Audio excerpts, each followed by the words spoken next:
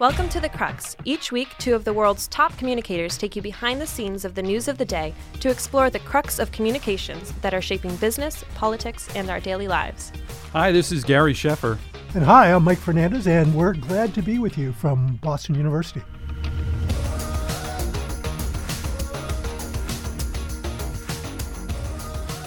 Welcome to the Crux. Gary and I are looking forward to our conversation later in the podcast with President and founder of Ogilvy Center for Behavioral Science, Chris Graves. But before we have our conversation with Chris, Gary, let's talk a little bit about the news. We see the shootings in El Paso and Dayton have captured the media's attention, but perhaps what is most disturbing about the events as we know them in El Paso is that this is yet another situation seemingly stimulated by hate speech in America. Yes, which is growing by every measure objectively. And, you know, I've read a lot, Mike, on this over the weekend on, should we carry the manifesto that the shooter allegedly and purportedly posted before the attack that repeated some of the language we're seeing today in our public discussion about immigration and other things, invasion, send them back, that kind of thing. But I really was interested in going back and looking through, who is supporting hate speech. Mm-hmm. And it really is in many ways a hidden sort of thing in which some big corporations who, if they knew they were supporting it, probably wouldn't. So 8chan, I guess, is the platform on which this manifesto was posted, and it's the third one that's been posted on there of mass shootings going back to Christchurch in New Zealand where 50 people were killed. Mm-hmm. And the founder of 8chan said after El Paso that maybe that platform should go away. But I've also been reading things like Amazon unknowingly supporting 8chan. The founder or the owner of 8chan is a guy named Jim Watkins, and he makes his money on something called books.audio. Mm. And those things are sold on Amazon. So the financial resources that 8chan needs, in part, comes from Amazon. So, and I see Cloudflare also, which is the cybersecurity firm for 8chan, has now said they're going to quit doing work with them. So it really is, it's an incredibly difficult social issue, this rise of hate speech. But it's out there, and it's worked its way into so many parts of the discussion that we have socially, particularly. It's hard to nail down. It has so many different tangents and heads. Well, and it's like they play off of conversations that are out there, but they take like the sharpest edge, and they create echo chambers online about this stuff. So, like in the case of the shooter in El Paso, he was playing off of a lot of things happening and changes in the population in Texas, talking about, Hispanics growing at a faster rate than the rest of the population, creating concern about immigration and who these people are. And, and that manifesto uses the term invasion to describe immigration, right. A term which has been used by some of our leaders in Washington, disparaging newcomers to the country. And it creates concern. Obviously, there are also First Amendment rights, that you and I both believe in, that people should. Exactly. But at what point does some of this become the equivalent of, shouting fire in a movie theater? Right. And we've seen the other more popular platforms have great difficulty, Mike. Facebook, for example, in enforcing their own sort of rules about civil speech. Yeah, it is so difficult. The volume is so great. The interpretation is so difficult. It's an interesting problem, not just for the more radical platforms, but even for those through which Americans talk with each other on a regular basis every day. Yeah. And I wanted to ask you, Margaret Sullivan from the Washington Post, who's always so smart, had a column this weekend, about the predictability of how we discuss these tragedies in the media, through the news media. Of course, we all turn into cable news and see what's happening, and there's a outpouring of thoughts and prayers. There's a political discussion that's fairly rote about who's to blame. Mm-hmm. What should we cover? Should we include the manifesto on our websites and that kind of thing? So this is one that's particularly important to you or personal to you, given your personal background. Yeah. So is it better to have it all out there, the manifesto and all of that? Or is it, do we censor it, if that's the right word in some ways, so that we don't give people a platform? Yeah, I don't think there's an easy answer to begin with.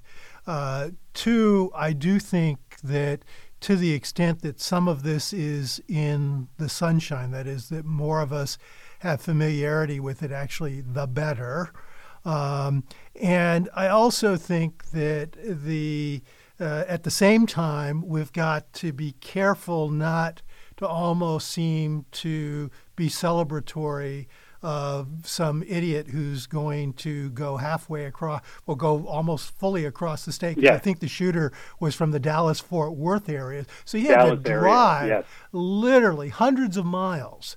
Now, El Paso is a special community. I lived there at one point as a kid, and literally thousands of people every day go across the border from Mexico to the United States to Mexico.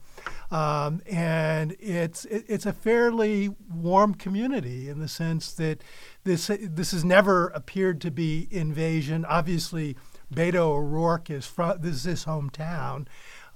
So I think a lot of factors that were out there stimulated this individual to feel like they were exacting some justice by going across the state to El Paso, which is defined as the largest border town in Texas, to take this action. That said, I do think that it's important to know what might have stimulated this individual. That's right. I'm with you. Yeah. I read last night some liberals saying, "Oh my goodness!" For example, the Drudge Report posted the manifesto. Yeah. Well, I think it's good to have it out in the sunshine in some forum, someplace. Right. Well, at the same time, I think that sometimes we can get overtly political about these situations. And that's not always called for. But at the same time, I think we need to understand and strive to better understand what's the causation so that these things don't happen again. Now, clearly, there's a little bit of, a lot of other countries have people who are right wing. A lot of other countries have problems with immigration and have people who are anti-immigration. But also in a lot of countries, we don't have this kind of impact.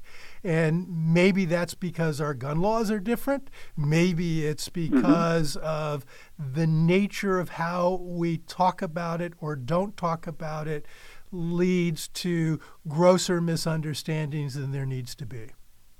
Yeah, exactly. And you're so right, Mike. And for those of you who are interested in this topic, listen to the conversation we're going to have with Chris Graves about persuasiveness and how people make up their minds. To your point, Mike, which is there are studies out there that show that people who are mentally ill are not more likely to be violent than people who are not mentally ill. There's a study actually from BU in 2016 that says the pathway to fewer homicides and fewer gun deaths are simple things like universal background checks and banning violent offenders from having handguns and giving discretion to police on who gets a concealed carry permit. But discussing those things, as you saw this weekend, in a fact-based way maybe isn't effective, particularly with people who are very supportive of the Second Amendment. Yeah. And so I think Chris has a lot to say about how people maybe how to have that discussion nationally, which we need to have in a different way. Yeah, and it's interesting, you think about hate speech, and another element of hate speech that's kind of been in the news lately are the use of online bots that essentially are used to attack political figures in different ways. There have been social media content questioning Kamala Harris's nationality and her blackness, as well as her get tough on crime positioning as California's AG. There's even we've even seen Joe Biden being pounced on for every little misstatement. There was even a little bit of overplaying of a side comment he made to Kamala Harris about "Go easy on me, kid," and then there's also been a lot of discussion online about Tulsi Gabbard becoming somewhat of a target from Russian sites. So. And the Journal this week, Mike, or maybe it was last week, Wall Street Journal did a great analysis after the second Democratic debate that showed there were hundreds of social media accounts that were bot-like in their traits, promoting misinformation about the candidates, particularly divisive content on race related to Senator Harris. Specifically, so it's how do you deal with this both as a candidate and as a society, because studies have shown that this can be effective, and it was effective, if you believe the research, in the presidential campaign in 2016. Well, yeah, and even before then, I mean, there was the whole birther thing with Obama that I think sort of reached that kind of level and got a lot of activation in terms of kind of an echo chamber online too, and it played into this notion that we all have a tendency to be more open to believing people who are like us. And so if we go to sites and that argument is repeated over and over again, then we start to say, well, maybe that could be true. And I think Chris will have some interesting things to share with us on that, because that's right up his alley. Exactly. But also, you and I were having a conversation offline, and you pointed to the fact that, when we start thinking about fake news and we start thinking about creating communities of interest, that there now are some entities that are beginning to look at this differently. And fake news isn't something that just affects politics in the United States. There have been stories out there in Germany. The storyline is that Cambridge Analytica, even before they became a factor in the United States, were already a factor in the UK, and indeed did work for those seeking Brexit. But now we see there are some that are beginning to question whether or not they need to play a bigger role. Gary, why don't you share with us what you've learned about what the government of Finland is doing after recognizing that Russians are meddling in elections? And keep in mind too that here you have a country that actually shares an 832-mile border with the Russians. Exactly, and it was a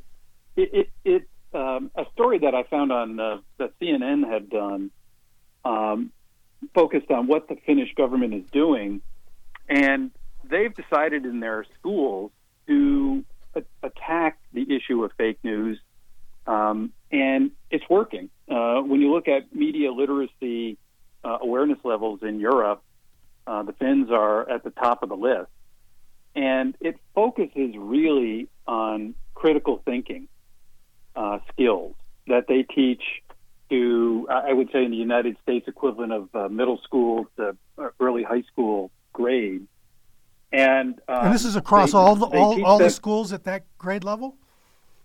That's correct. And they teach them to, goes back to 2015 when the president called on every Finn to take responsibility for the fight against false information. And so what they do is it's something that's missing probably in a lot of our schools is this critical thinking. Stop, take a look. Is it something that you believe? Is it something that you should share? Do you know the source? Does it sound incredible? In other words, is it something that you personally believe could actually be the case? And we've often talked about, with Arthur Page, Mike, and some other organizations, journalism organizations, can a media literacy campaign like that work here? And boy, it's what I've gotten in response to that question is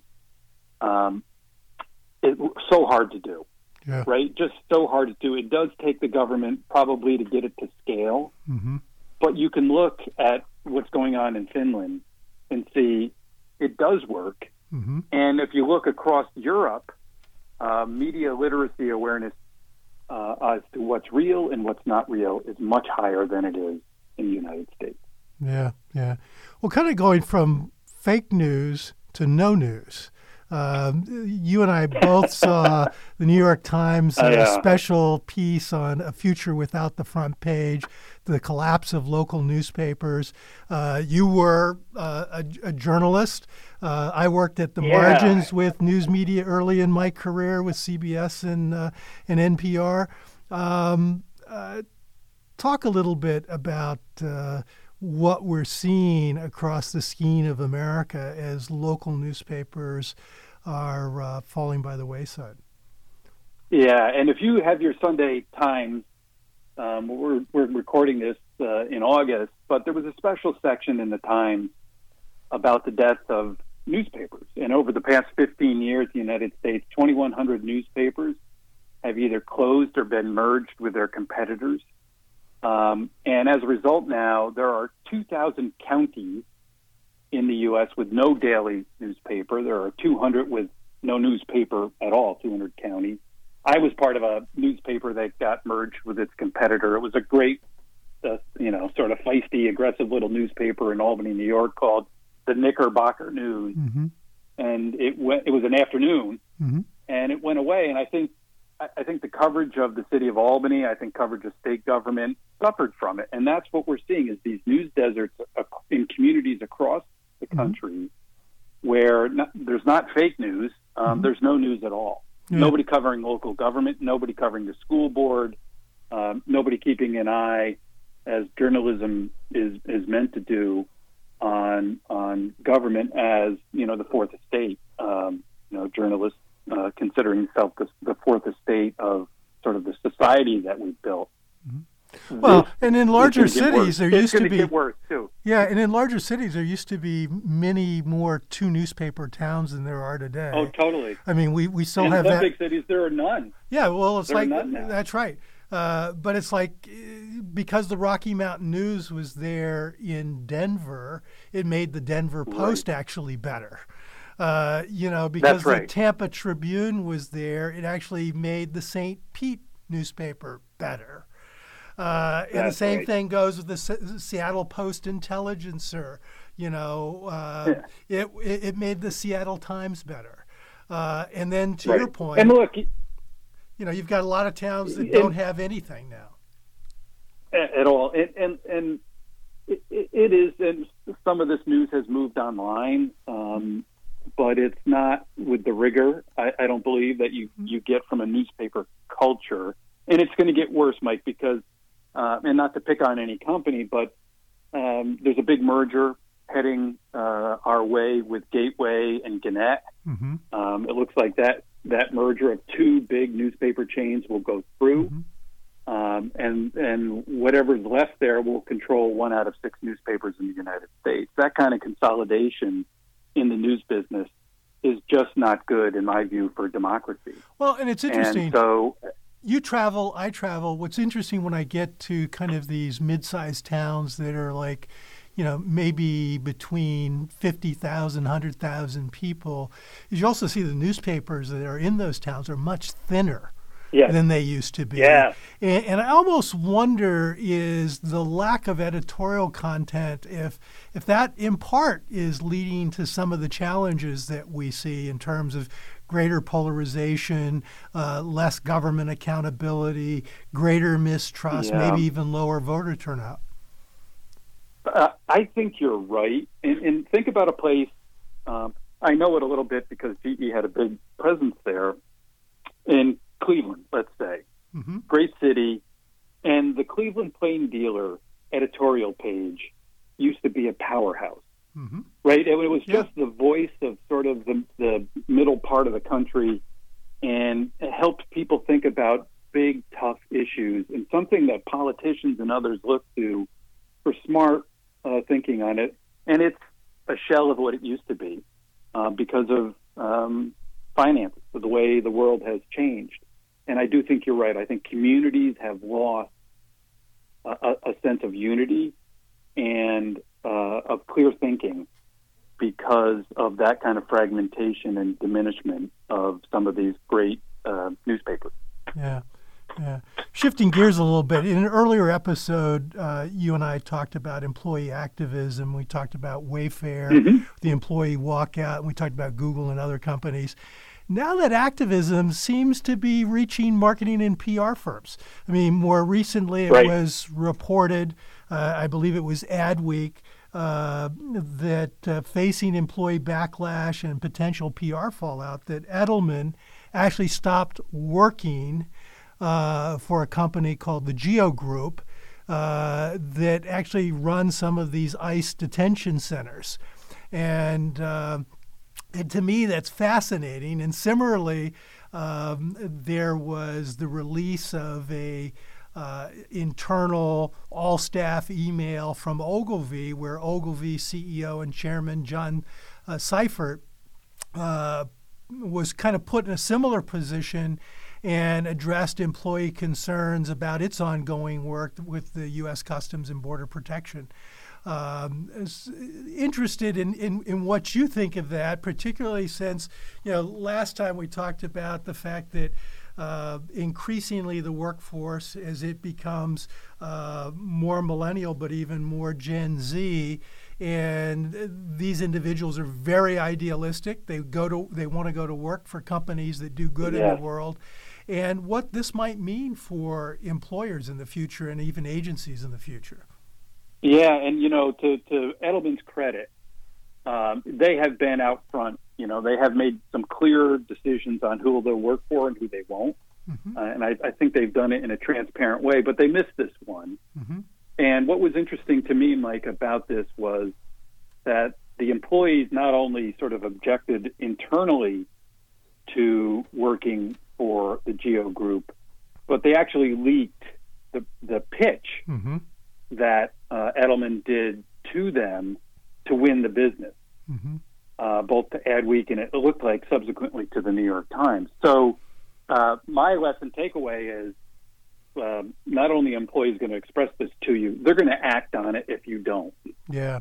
And boy, that is a different world than you and I grew up in many ways. Well, and when I was the U.S. CEO at Burson Marsteller, I mean, it already was getting to the point where we had to have upfront discussions around, what kinds of companies, what kinds of organizations are we willing to pitch?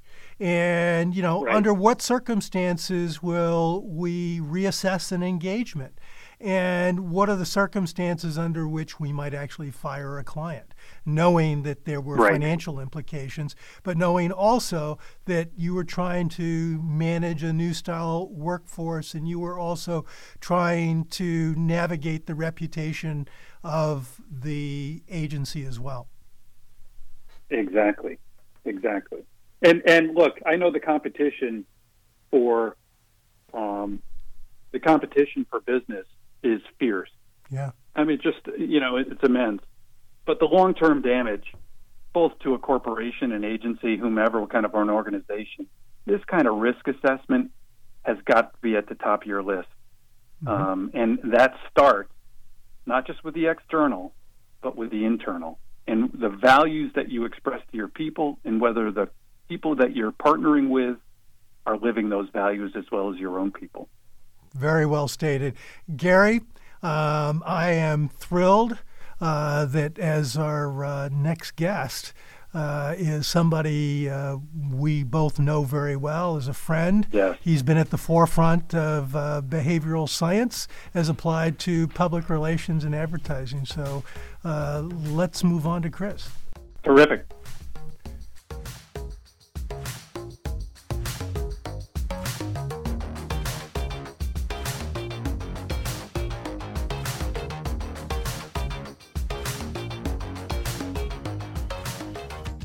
Gary and I are thrilled to have as our guest this week Christopher Graves. Chris is a good friend. He's the president of the Ogilvy Center for Behavioral Science. He previously has served as the global chairman, global CEO, and the regional APAC CEO for Ogilvy Public Relations. Prior to that, he had for 2 decades been in the media and news business, spent 18 years with Dow Jones and the Wall Street Journal. Chris, welcome to the Crux.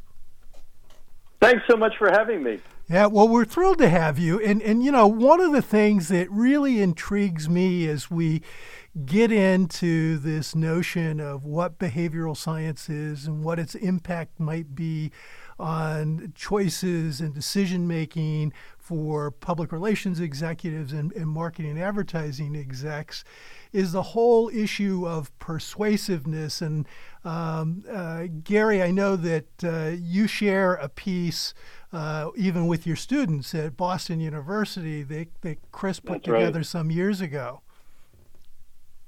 Yeah, I'm a big fanboy, Chris. Seriously, I'm so thrilled to talk to you.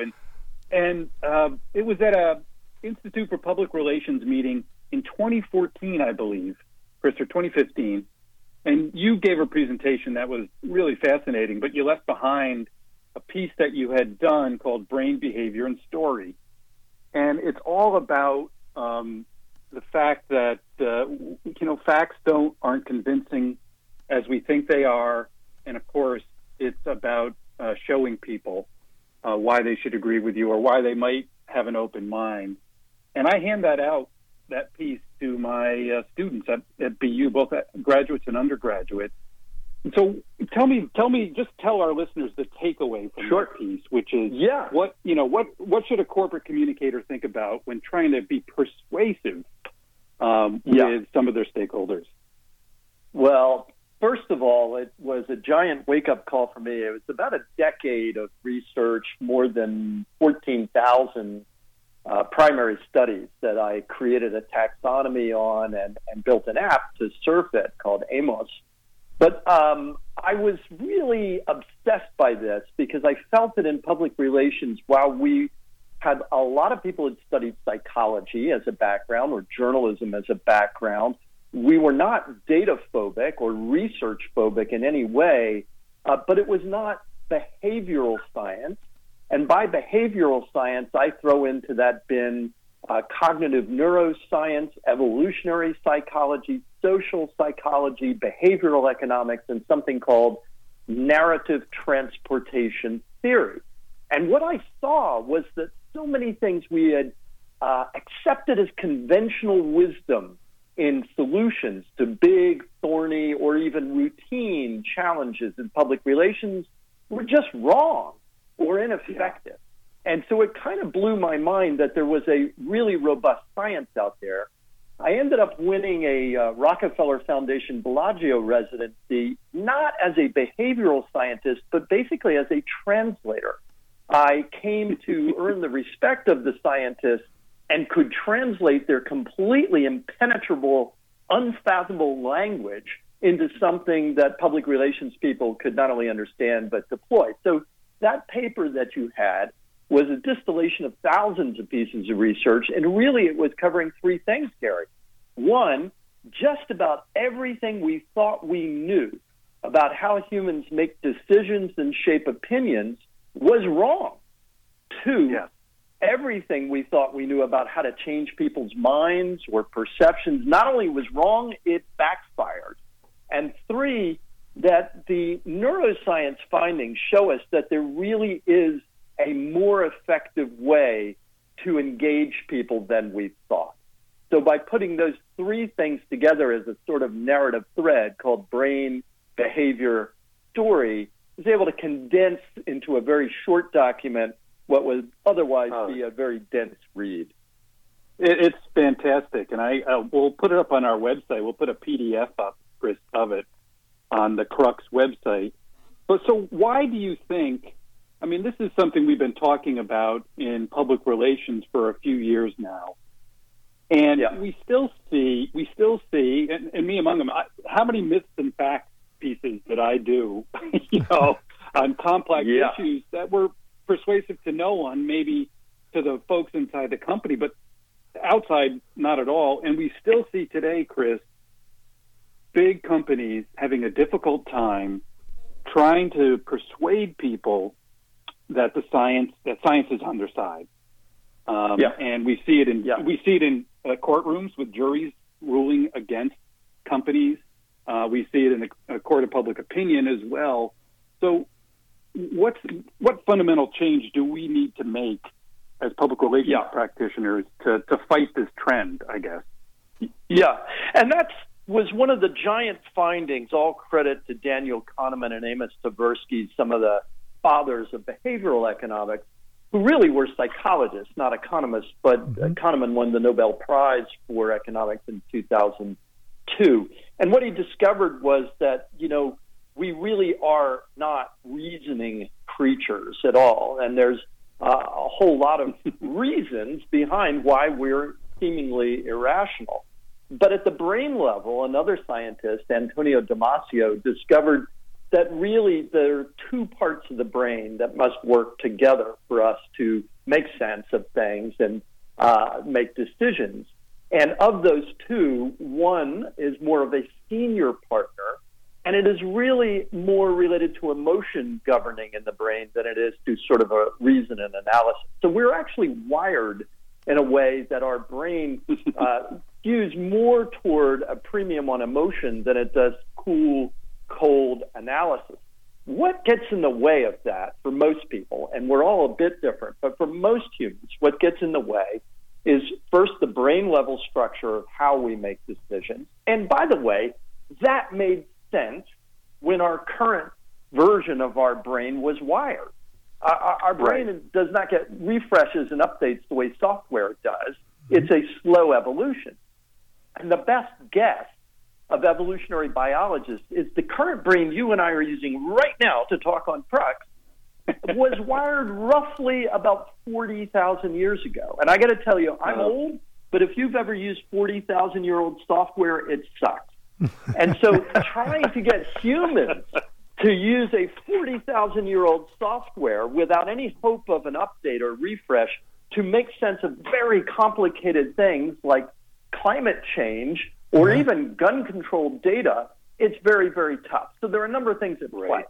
Some are ridiculous and tactical and small, and some are very deep. One of them, a huge one, perhaps the biggest filter, is identity. And some of the most brilliant work on this is done out of Yale at the Cultural Cognition Project. And what they have done is map out, and I use this with clients, map out where you are and where your audiences are on a kind of worldview grid. And people do not migrate, or at least don't easily migrate on this grid. And when you see this, it is not just a question of Republicans and Democrats, one idiots, one smart. What you find is that, for example, you may have Republicans not being able to accurately read a climate change data graph, but by the same token, you may have Democrats not being able to accurately discern GMO data. Right. And so it's not something that's the exclusive domain of one party. It is very human in that. So I would say a giant distortion filter is identity. It's something called identity cognition threat. So that's why we see that scientific knowledge is oftentimes used just to reinforce beliefs that are already held by Absolutely. that party, as well as the influence of local values, local opinions, oftentimes, pardon the expression, trumping science. Yes, because deep down, if we feel the evidence you are showing me, and there's a wonderful experiment going back to 1979 with Professor Charles Lord, which people can look up, the seminal experience in this, where he coined the term confirmation bias, where when you show people, smart people, evidence that they're wrong, their first reaction is to discount your evidence, not to change their belief. And I got to tell you, if you've ever, any relationship with your spouse, partner, your kids, neighbor, if you're in an argument and somebody whips out Google on their phone and looks it up and jams it in your face and goes, aha, totally. Your first reaction is not, I love you for correcting. Right. Your first reaction is, what a jerk. Where did you read that? It can't be right. Right. I learned long ago, I just say, you're right, hon. So getting people over that means you really have to do it in a way that does not threaten their identity. And I work with our clients with this on many, many aspects, whether it's climate change or vaccines. How do you respect the identity rather than label them and bash them? Mm-hmm. You are never going to change somebody's view on vaccines by labeling them an anti-vaxxer or a moron, especially if they're a thoughtful, intelligent, research-oriented person who is scared. So, Chris, you first step is that identity hurdle. Yeah. So, Chris, so what is, if you want to move an audience or you want to move even an individual, does that mean that you first have to identify who they trust, what their fundamental values are, and somehow reset your argument against that? Absolutely. I liken it to personalized medicine. Oncologists today treat cancer by first looking at your genome. We in public relations should not attempt to move somebody until we understand the equivalent of their genome, which are the following things. One is something called personality trait science. Folks can Google it under my name, Christopher Graves, Harvard Business Review personality. There's an article that decodes that for them. And there are ways to do that ethically and unethically. So you have to be careful. There is the cultural cognition or worldview. And then there are these filters that are inherent to each of us as individuals about how we make sense of the world. So we've created a kind of tool. I've partnered with Kantar on this to actually decode individuals at scale to then come back at them, reframing your messaging, your positioning, and your engagement in ways that respect who they are and how they see the world, rather than try to drag them across a line that they're never going to cross. Right. Well, and you've actually applied. You've actually applied some of this and have talked about it extensively around this whole vaccine controversy, where certain parties have had hesitancy because they fear that the vaccination may indeed create health issues for one's child. Absolutely. And first of all, if you look back, imagine, be a little bit empathetic to the patient or the consumer. They're watching TV. Every other, sometimes 2 out of 3 ads are for afflictions that you don't have. Mm-hmm. And so they begin to believe that big pharma, as a negative narrative, is creating product the way a consumer products company may create shampoo. And they worry that there's fear-mongering. I'm gonna make you fear about the social stigmatization of dandruff and sell you a dandruff shampoo. Yeah. Now I'm going to make you afraid of an affliction you've never heard of and sell you a very expensive vaccine or drug. Well, that's not correct, but you can understand why they begin to fear that. Second, nobody has really explained to them in a very understandable way. It's called operational transparency in behavioral science. And it's the reason why if you go to a restaurant where you can see through the window the chef and the ingredients in tests, consumers think it tastes better and they're willing to pay more for exactly the same food. It's the reason why you look on Uber and you're willing to forgive the driver for taking longer than a taxi because you can track them in real time. It's called operational transparency. And in terms of vaccines, I dare you to get an accurate answer if you ask an educated person these two questions. One, how does a vaccine work? And two, how is a vaccine made? And until you do those two things, you really can't expect people to just trust you and believe you. And then they compare it to their childhood experience, where there were relatively few vaccines compared to today. Now, vaccines are a miracle. But if you remember only getting 3, and today you're getting 22 for your child, you think, hey, what happened there? Well, what happened there was invention. But still, we worry that maybe they're pushing product. And then you find really interesting struggles. For example, whether it's a deeply religious community that worries that, I'm going to leave my fate in the hands of God. I don't really need pharma to do this for me.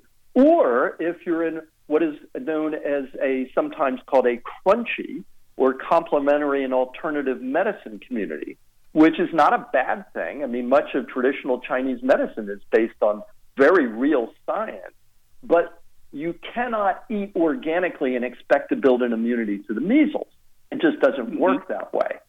But people do think that because they worry that there might be toxins or bad ingredients in vaccines.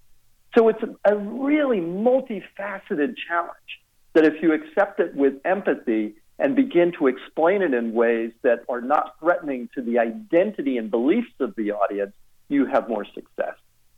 So Chris, for our listeners, I hope you see why I'm such a fanboy.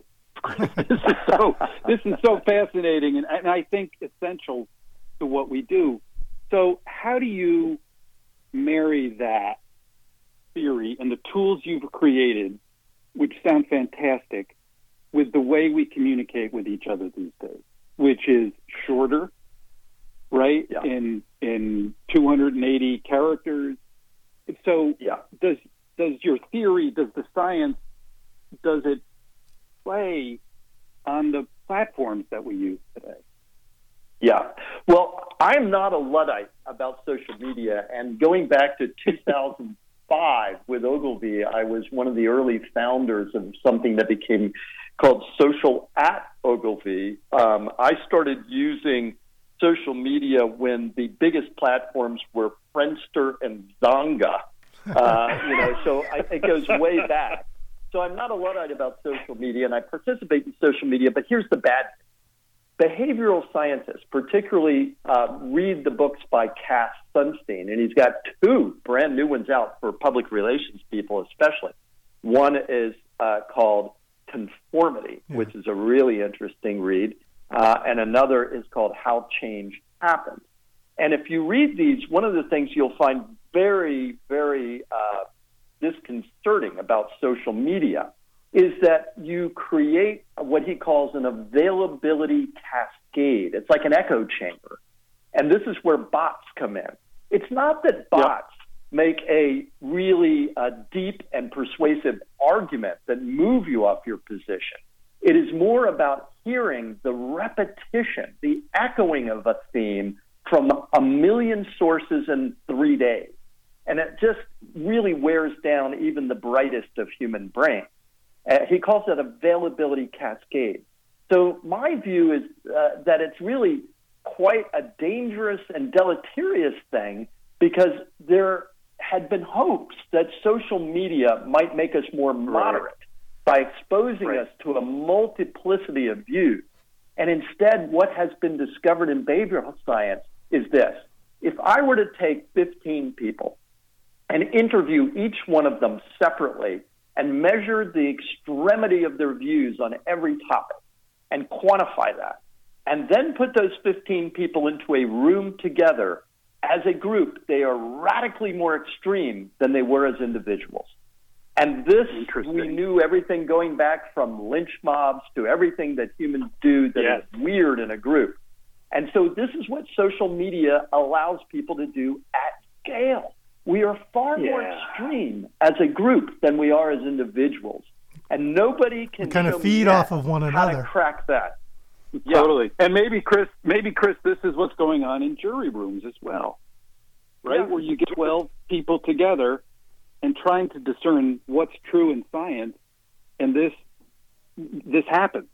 They feed on each other, and resulting in these big awards against multinationals. So, Chris, so I'm not hopeful, guys. When you look at it's almost like if you were to go very cosmic about this for a moment and look at how scientists had for decades tried to figure out, is our universe expanding or contracting? And they do this by looking at the red shift, the Doppler shift. Well, they determined it's still expanding. And I think that social media has taken us in terms of polarization, and we will further polarize long before we come together. Yeah. So, Chris, you and I were both at Nudge Talk this summer, and one of the things that caught my eye is how a number of people are attempting to use behavioral science, and in particular nudge theory, to change the equation a bit, at least at the margins. And one of the things that really caught my eye, there was a presenter, Mass Matheson.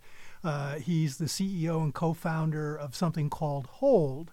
And what he had done is he had created an app by which you would be incentivized not to use your phone, not to use social media. And now something like more than 50% of the university population in Norway now has this app and is, getting free coffee, getting discounts to movies.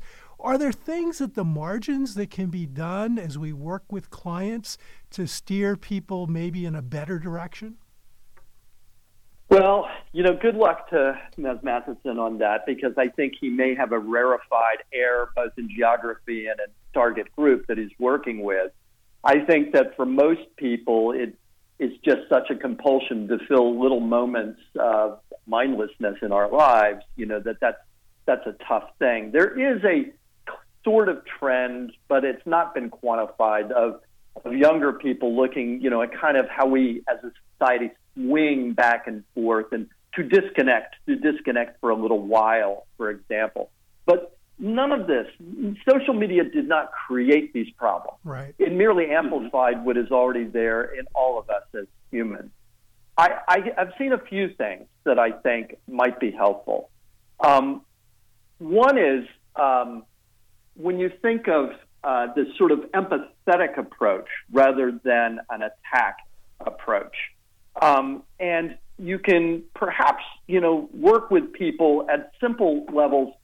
Don't use nouns, use verbs. Yeah. When you call somebody, for example, a leaker, you've now made them a kind of human, a label, as opposed to using the verb, they leaked the information, right? Mm-hmm. Which is a choice. Mm-hmm. So it's a stunning thing, but it works, and you'll find people in politics doing this more and more, where they label enemy groups by a noun. Mm-hmm. And it works, unfortunately, in groups and out groups. So I would work with your college students to understand the power of language use in creating divisions. Mm-hmm. Another is something called a convert communicator. And this is to take somebody from one tribe who now has changed their view at the great risk and peril of being exiled from their tribe because of a personal, profound experience. And by doing this, they're more credible than any other testimonial. So, for example, a mother who is educated and did not vaccinate her children, who got near deathly ill, and decided, yes, I had legitimate fears, but those fears outweighed the miracle that is vaccines, and so now I've changed my view on it. She is more compelling and more credible than Big Pharma telling you that. Right. So there are tactics that you can use, and a whole library of tactics that you can use. I've used them at dinner parties where people think that they've invited a lot of people of the like mind in politics and suddenly determine that they're sitting in the middle of a sort of Who's Afraid of Virginia Woolf moment at their dinner party. And these tactics can mollify and prevent, fistfights from breaking out at a dinner party. Well, it also points to the fact that oftentimes the messenger is the message, at least in terms of acceptance. And that gets me to kind of another area that you've written about and talked about, which is the role of influencers. Certainly there are lots of advertisers spending money on people who they think can help influence people to at least trial their product or embrace a certain lifestyle. Share with our listeners your thoughts in terms of where this trend towards influencer marketing is headed and whether that's valued or not. Yeah, I have strong views on this, so you may have a trigger warning for all your listeners who are believers in influencer marketing. If you were to, right now, as I am as we speak, go to Amazon and look up books that are about influencers and influencer marketing, you'll get more than 2,000 results on books alone. If you Google right now the phrase peak influence, you will get several thousand. So, we are at a point where I think we drink the Kool-Aid collectively in marketing and communications that we want to find the answer.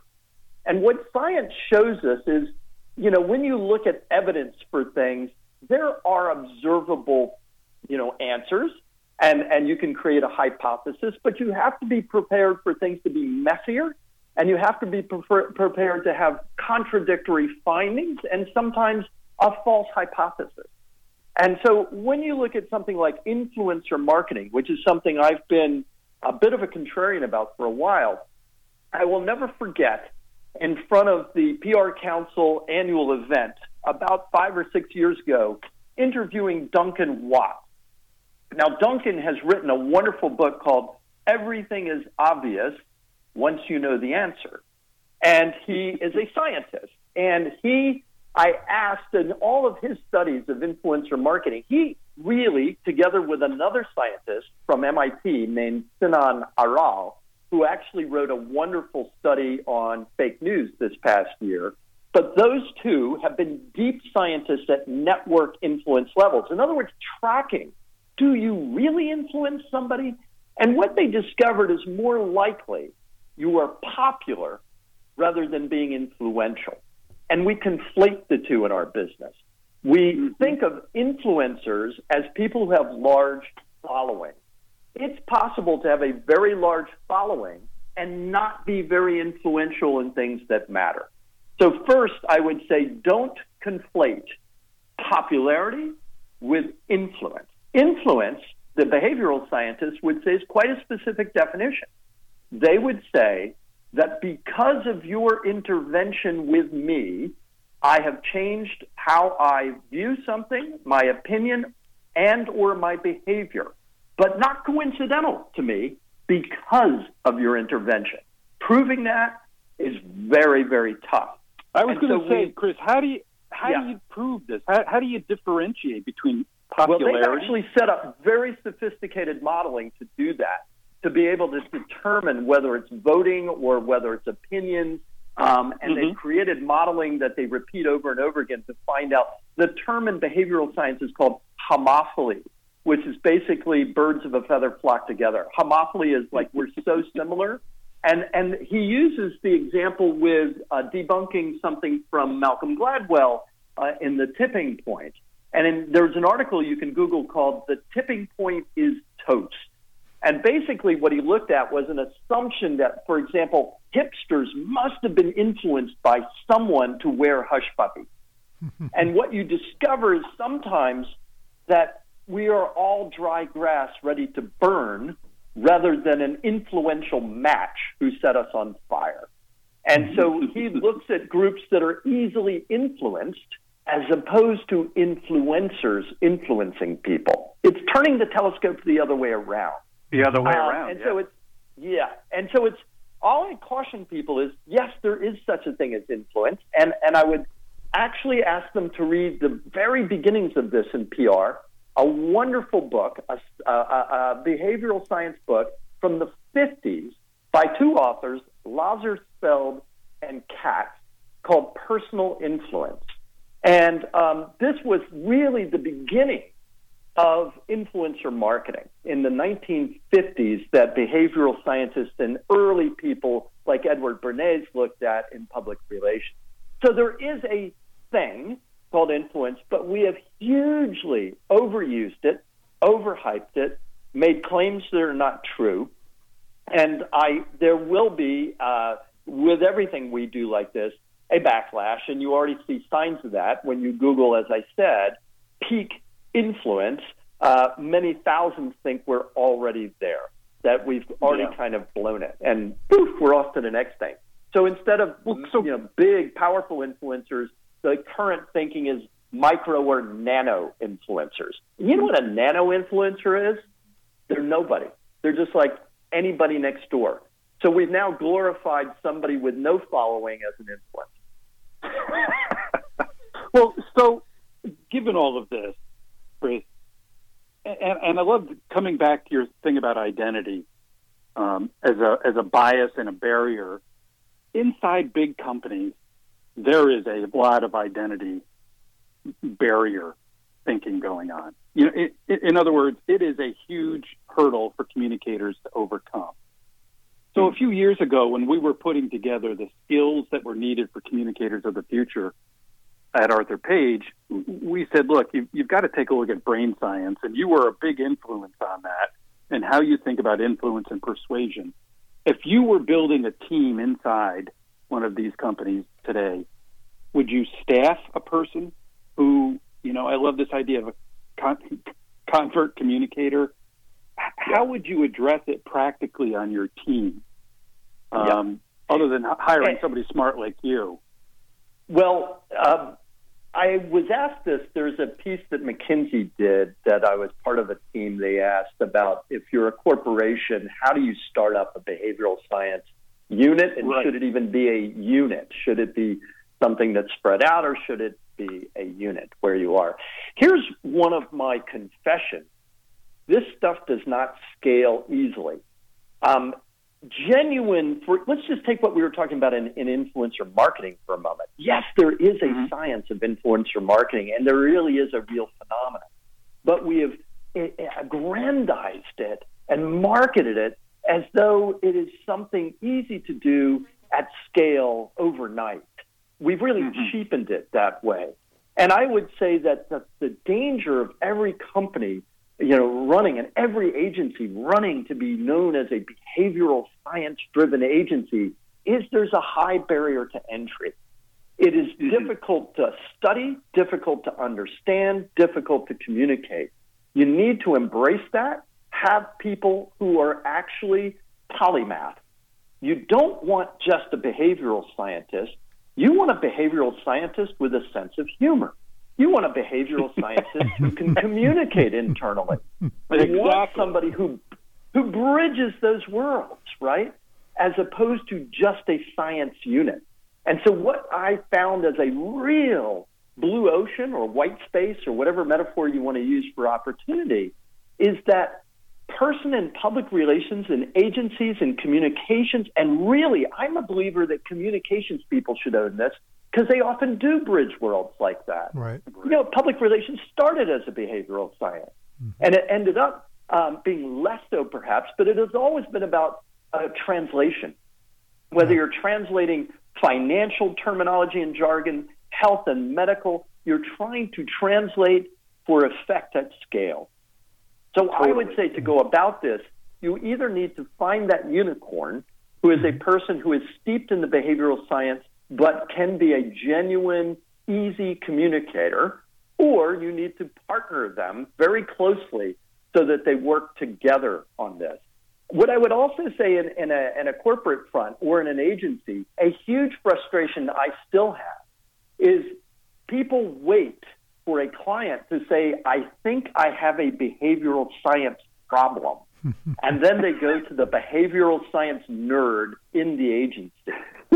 Or they put a one line in an RFP. I think we have a need for behavioral science. When actually every single thing we do as communicators could be made a little bit more effective by using these lenses of behavioral science. It should be across everything we do. So to answer your question, I'd attack it at two levels. At the macro, broad level, I would have a basic fluency training, just like we wanted to make sure everybody was basically fluent in digital and social. I would want my entire communications group, at a basic level to be understanding behavioral science. But then at the higher level, I would want to have those experts that can be called in when you say, well, Chris, is this a problem with cultural cognition, or is this a problem with Big Five ocean personality, or can I fix this by looking at regulatory focus or locus of control? And I'll be able to tell you. Yeah. That's great advice. And Chris, you've been fabulous.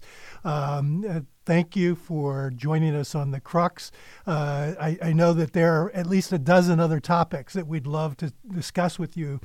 And I'd love to have you back on at another time where maybe we focus a little bit on influence in the political world. I know that in 2016 you did a lot of work analyzing the debates, analyzing the political discussion, and I think it might be ripe for us to do that maybe towards the back end of this year. We'll do it. Okay, great. Hey, Chris, and by the way, Mike as well, Chris mentioned like 6 books during this conversation. I'm going to have to read before we have him back. So, so thank you, Chris, for being on. Really terrific. Thanks, guys. I appreciate it.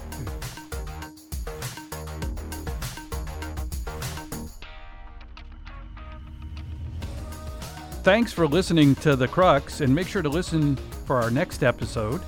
Follow us at The Crux on Facebook and on Twitter, and you can find our episodes on SoundCloud and on our website, thecruxpodcast.org.